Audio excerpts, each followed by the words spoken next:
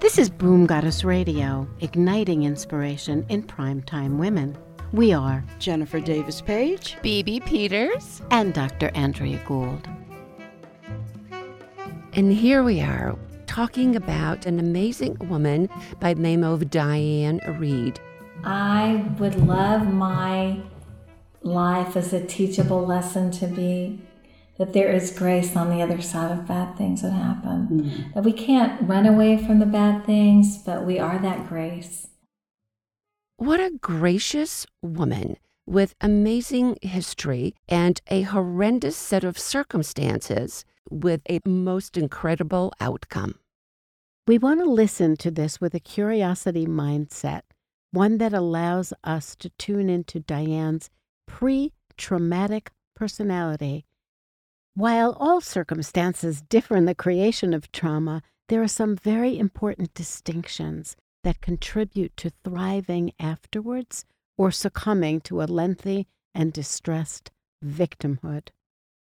And as you listen deeply to Diane's voice, keep in mind the kind of personality that contains spirit, mindfulness, compassion, and the magic of nurturing relationships.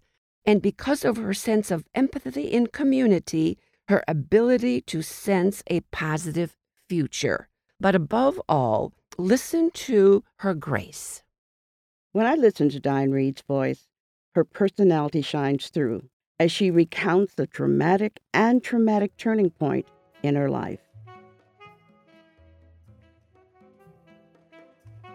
When we first met Diane, she told us the story of how she arrived in Khobar and about the job offer that her husband Owen received.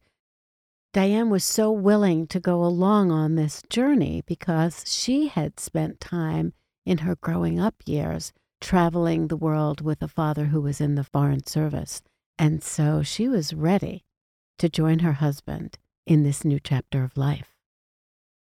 After a 16-hour flight from New York to Saudi Arabia, on, at that time, one of the largest airlines in the world, Trans World Airlines, probably one of their last trips on that airline. Well, they landed in Saudi Arabia and got themselves located in their beautiful community, found a beautiful home there. They then became a really important part of a very supportive multicultural community, with Diane teaching and Owen working nearby. We asked Diane to tell us about the fateful day that changed their lives forever. Memorial Day on May 29th, and as we do, we get up early, and my husband had gone, he was getting ready to go to the office, say goodbye to him, and got, as you do at the beginning of the week, you think, I need to get back into this habit of, kind of working out. That's good for me. I just spent a lovely weekend with my husband knowing that I was going to be leaving in another week to go be with my family, but missing him. I got up and got dressed and ran over to the gym, which wasn't far. And so I finished my workout, still had my soccer shorts, my t-shirt, and my water bottle and towel, and went upstairs getting ready to take a shower and go to the meeting. And I got a phone call, and it was a friend of mine. And I think that was the first kind of God wink, in a way, kind of preparing me or protecting me, because it was Connie, and she said, what are you doing? And I said, well, I'm getting ready to jump in the shower and go to that meeting and then meet you and the girls for lunch. And she said, we're not going. There's been a terrible shooting in another location within the city of Khobar. And so I said, well, okay. And as a community, I said, I'll find out from Owen what's going on and we'll connect later. And that's what you do. And I think it's wonderful in overseas communities and in the compound itself, but also in the city. There were amazing people within our community, Saudis, international people that just loved us and wanted the best for the whole community. And so I knew we weren't prepared for this. The community wasn't prepared for this. And I got on the phone real quickly with my husband and told him what was happening. And we were very close to the people at the U.S. consulate. and he was going to find out for sure what was going on and then contact me, call me back. And just within those moments, I could hear the bullets flying. I was looking at my cat, and animals have a certain look, and both of us kind of made eye contact. And I remember taking the towel and walking down the steps, our marble steps, and I saw my front door on fire. And I thought, well, this isn't good. And I walked downstairs, and I remember taking that water bottle, putting the fire out, and then walking to the kitchen. And I could see bullet holes in the dining room. I thought, okay, they're here, whoever they are. I went to the phone to the office downstairs, and I called my husband, and I said, they're here. And he said, okay. He said, honey, there in the back room, there were no windows. So he was trying to think of places for me to locate until they could figure out what's going on. And he said, look at your gut, whatever your instincts tell you. And I remember, having that brief moment where I was looking out the kitchen window into my patio, and I thought, I can't stay here. I don't want to be a prisoner or hostage, and I need to check on kids. We had a daycare within that compound, so my thoughts were kind of what was going on. It really wasn't about me, and though I thought I need to protect myself, but it was tied up in all of the strong men and women in my life and people in the community that it cared about me, wherever it was, and my world family, who had given me that strength to know who I was as a person, to know that I could handle whatever was going to come my way. I asked Diane what her moment-to-moment thoughts were as she was coming down the stairs and she saw her front door on fire. It was funny because I don't think I had fear. I think my sense at that time really was frustration. I thought, I don't know what's going on, but whoever's done this needs to stop. And maybe that was my teacher person, that teacher within me to think, I had no idea who was on the other side of the door, but I could hear someone kicking the door in. And, the one thing I always did as security anyway, wherever I lived, I always had the key in and it was locked. And I think that a terrorist outside was so frustrated he couldn't get in the door. But what I found later was they were shooting these kind of Molotov cocktails. They were trying to torch people out of their homes. Mm-hmm. And but he had to work a little bit for me. When I looked out that window and I thought, this is a decision. I can't go back. This is what I'm going to do. And so for me, it was about survival mode. It was about I had a job to do. Mm-hmm. And so I was really kind of concerned about my cat. Her name, oddly, was Peace.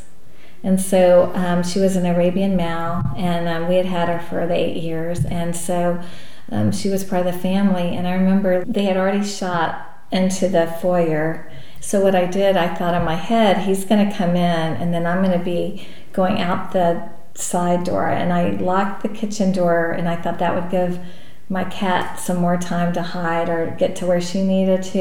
And then I left the door open, going kind of from the kitchen to the patio. I remember opening the door to the garden gate, and I just knew where the security gate was and where I was heading. And he actually had his AK-47 aimed at the front door, and when he saw me, he just moved it and started shooting at me. And I guess I felt a little like G.I. Jane, kind of dodging bullets. And oddly enough, I almost got to where I needed to be. Up until this point in the conversation, I had assumed that she had escaped that AK-47 and was running for safety. I remember thinking it's very much like in the movies. You don't really know, but you can't run anymore. But I knew enough to the impact mostly felt on my hands and my knees to protect kind of the torso. And so when I then fell on the asphalt, almost to the security gate where I needed to be, I remember thinking, this isn't good, I'm busy, I don't have time for this. Here I have been shot, and I don't have time. And I looked at him, and I remember yelling, you idiot, I can't believe you just shot me. So I looked at him like I think I would as a teacher, as a parent, and just really sad to know that he was in this position. He, of course, when I exited, because I didn't know who was out there, I knew he was trying to get in. But I later found out there were four of these guys, and they were in the compound, I think, for 24 hours. But I tell everyone I got to leave early.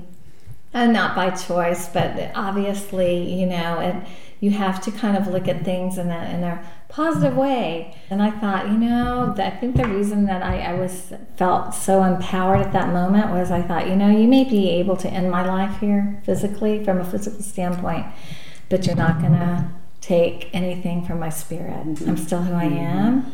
And that's who I know who I belong to. I knew who I was, and my faith. When you become part of this international community of people that love you and that you're giving back to, you care about people.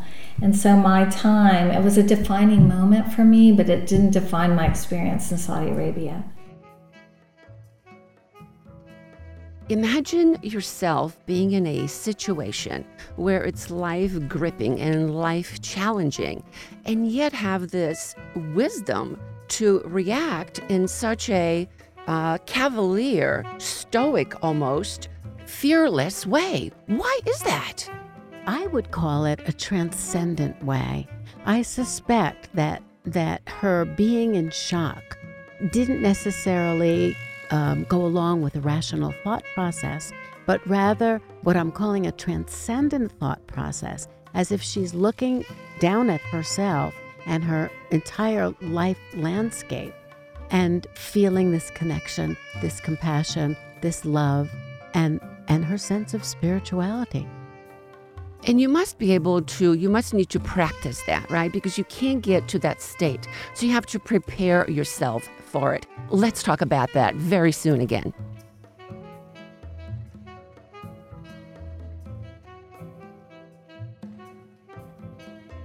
Welcome back to the second half of our conversation. I was curious about how Diane was able to manage the pain, this ultimate challenge to her survival. I thought, okay, this is bad. I can't run, so I've got to look. I need to look at my injury to see how badly I was injured. And it was pretty devastating because it was kind of like that Play-Doh set you get, or a shark attack. There was no tissue, and I had a compound fracture of the tibia. My fibula was destroyed. So it was basically, I had a job, and my job was to get myself to the hospital. And later the doctors were... he was an amazing South African doctor, and he had spent 15 years in Johannesburg at the largest gunshot wound hospital there. And he said, I've never seen anything like you in all of my 15 years. And he said, for you to be conscious during this whole thing, but this is pretty funny, but I did crawl. It was like one of those I Love Lucy moments where you crawl, and I thought, I'm going to reach up and open the door, and then I'm going to get myself in where the cameras were and they could see that I'm badly injured, because we had security people all around too. It was a large compound. But I got myself over there, reached for the door, and it was locked. And I thought, oh my. And so I thought, that's when I had my moment with God, and I said, I really don't want to end up, there's more for me to do. And I didn't think about my financial status, or I thought what came to mind were family, were relationships within that community, and I thought, I'm not done yet, and so you think about, for me it was Psalms 23, it was that sense of being there and being calm, and I thought, I don't have enough energy to crawl around to the other side, but I said, God, you've got to help me out of this. And as soon as I had that moment, I looked up, and there was my neighbor, who was a Dutch nurse. And she came around on her bicycle, and she couldn't believe it. She said, I had so much control. And she said, you had to tell me what to do. I really thought you were gone. And so she went around, dragged me into the building, and we used one of the scarves that were left in that building as a tourniquet. Mm-hmm. And that bought me the time that I needed. And ambulance came into the hospital, and at that time, I remember too that a guard came, and he said, it's okay, an ambulance is coming. He wasn't armed. And I said, I need to call my husband.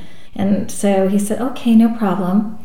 And I said, 050-548-3686. I still know the number. And I said, hi, honey, you need to meet me at the hospital. I've been shot. And he's like, okay. But I was so calm. My husband, being from Texas, he has been known to hunt, and he really thought the way I sounded, it was like a graze and all. And so the next thing I knew, the ambulance came. And it was right out of an episode of ER, and the EMT had me in the back of the ambulance, and he was saying, Diane, stay with me. And I thought to myself, where else would I be going? I'm in this ambulance, but little did I know I had lost so much blood at that point. Was still conscious, got into the hospital. There was a whole crew waiting for us. And this doctor, who looked like he was 12, calling my name and saying, Diane, it's okay. I need you to stick out your tongue. And I kept thinking, okay, I'm going to die in the hospital. It's not my tongue, it's my leg. And Dr. Berger was amazing. And he said to me later, he said, do you know I asked you to stick out your tongue? Why I needed to see that? He said, that was the only way we could determine your circulation. He said, you were as white as your hair. And so, and then they were saying, I heard them say type and cross match, knew my blood type. And the only sad situation was when the nurse was preparing me. They had to give me some blood then in the hospital, and they were getting ready to take me to theater. And that's the terminology that they use there. And my nurse came over to cut my soccer shorts off because she was getting me ready. And I said, no, don't do that. And she said, what do you mean don't do that? And I said, I just broke them in. I could probably do an ad for Nike, but anyway, they were amazing. But she did let me take my T-shirt off, and she saved that for me, and that's where I trained in that shirt for the Dubai Marathon. That ends the part of the story about the attack. Sometimes in order to heal the wounds in our own hearts and in our spirit, we need to create something that includes the elements of the tragedy. Diane does this by running marathons. I thought, I need to honor people that had lost their lives in that attack, but also it's a way of moving forward within the community. It was life-changing for me because it really got me to the point where, every mile that I ran was honoring those that couldn't and being grateful and really thankful for what I had at that moment, and how I can transcend that, how I give that as a gift to other people. I would love my life as a teachable lesson to be that there is grace on the other side of bad things that happen. That we can't run away from the bad things, but we are that grace. I've had the benefit of hearing hundreds of life stories over the years. And with that, the qualities that are present in those who survive and live well versus those who survive but are already forever internally tortured and thus alienated from healing. And what are some of the things that we can take away from this story? Well, there are so many, like an infinite number, but they for sure include summoning our courage. Do what your gut tells you to do. It's also about compassion and forgiveness and empathy. Also, there's that whole pre-traumatic personality. We can see Diane's resilience. We can see the love in her heart. We can see how she uses her reasoning and doesn't just think about herself in those kinds of situations. It's pretty amazing the kinds of things that we can go back and listen for in Diane's story. And there's something very precious about another takeaway, what is an actual token of this experience. Owen was able to find one of the bullets and the casing that encased that bullet, and Diane decided that she was going to make that into a piece of jewelry, and what she decided to put in the middle was a pearl. And the pearl is made out of nacre, which is the substance that's exuded by the oyster in response to it being harmed, hurt, or aggravated in some way. So now she has a beautiful piece of jewelry, this pearl right in the center of this bullet casing. She's transformed. Tragedy. into a piece of art. Well, we were fortunate enough to have Diane send us a beautiful picture of the jewelry that was made from the pearl and the bullet. If you'd like to take a look at this magnificent piece, please go to our website, boomgoddessradio.com, and take a look. So how do we harness this life experience that we had the privilege of listening to and being inspired by? How do we bring the photo of this into our life? Dr. Andrea and Jennifer. I think it's so important that we recognize that we can prepare and we can rehearse. We can install survival software into our own minds, even beginning today. If we take a look at Diane, her belief system, we can hear it in her voice, her support system, which she honors in her story, those hold the elements for what we might pay attention to in terms of taking inventory on our preparedness for what life throws at us. One comment that she made early in her story was the fact that she did not want to be a hostage. And from everything that I've heard from women that have been in situations not quite like that, but have been troubled or afraid, that was one thing they said, that they did not want to be taken to a second location because they knew if they were taken to a second location, their life would probably end. So I think that women and men need to really understand that. And I don't know if I would have had the courage that she had, but we all need to think about that very carefully. Don't be taken to a second location. And I think the word courage, right, that really has permeated throughout the entire discussion and interview that we had with her. Her courage was so immense and so overwhelming. I just love that idea. And she felt really that she was operating out of faith. She wasn't experiencing it necessarily out of courage, although she did say, I have a job to do, and I have to get myself to a hospital. That's my job. So that gives us a little window into the practical part. And what you're saying, Jennifer, might be part of the practical training for disaster preparedness. So we want to look at both sides. We want to look at the practical and we want to look at the spiritual preparedness, the psychological preparedness. She did a great job as a role model. Fantastic job. Kudos to Diane.